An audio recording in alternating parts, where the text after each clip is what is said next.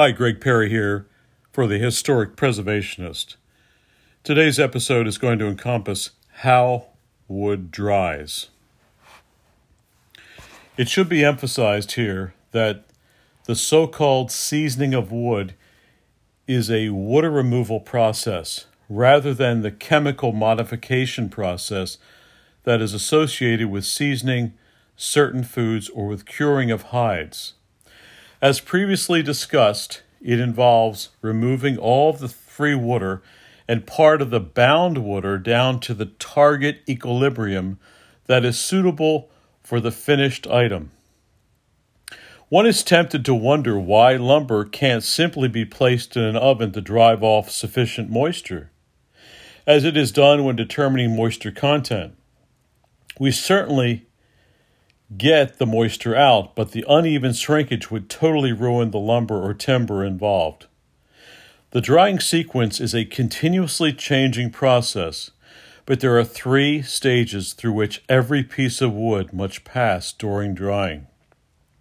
Understanding these stages will reveal how stresses and defects develop in the final piece of timber. Assume we take a plank of green wood and dry it under rather drastic conditions by placing it into an oven.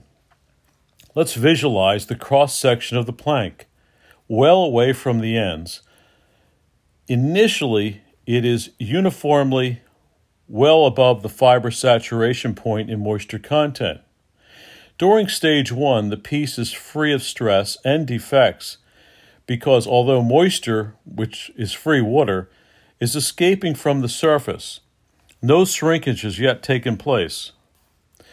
Eventually, the moisture content of the wood near the surface drops below the fiber saturation point.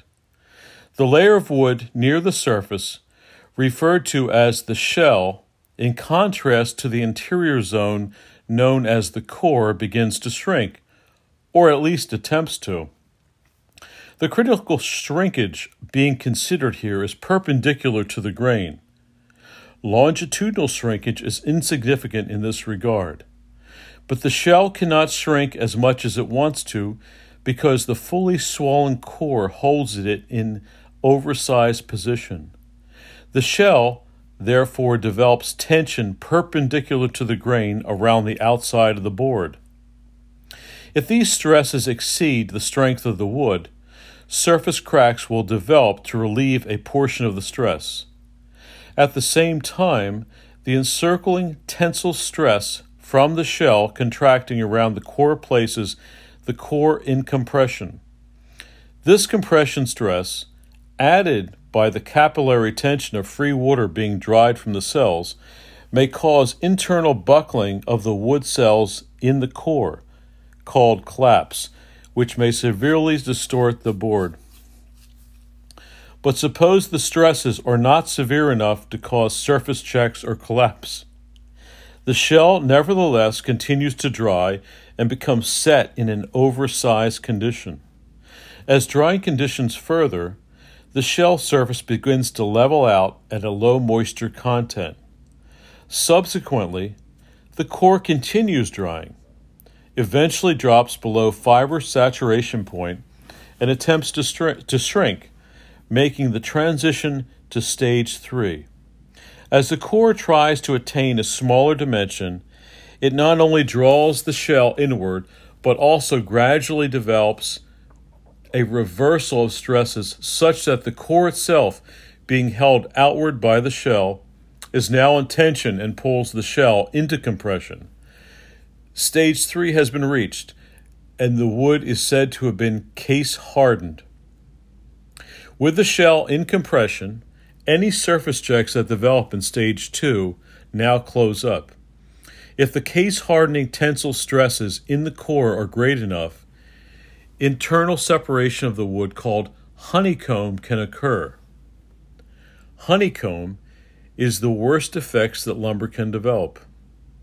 These internal checks are often extensive and extensions of the surface checks developing in stage 2 as stress reversal follows in the transition to stage 3. Even when the piece is eventually at uniform moisture content throughout, it will remain case hardened. If such a plank is resawn, the two halves will cup.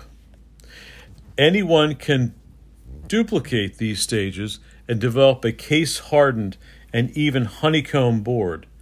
Simply take a freshly cut, flat-sawn oak board, and coat it well with a moisturizing sealer, and place it in an oven about 212 degrees Fahrenheit or a bit warmer.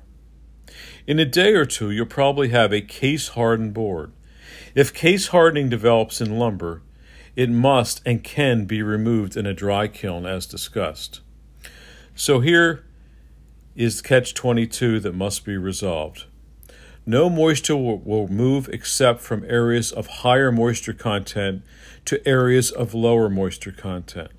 Therefore, to get moisture to move out of a board, you have to set up a moisture gradient. That is, a condition of moisture difference within the wood, drier at the surfaces than in the interior. If the gradient isn't steep enough, moisture will scarcely move, but since variation in dryness produces variation in shrinkage, stresses develop.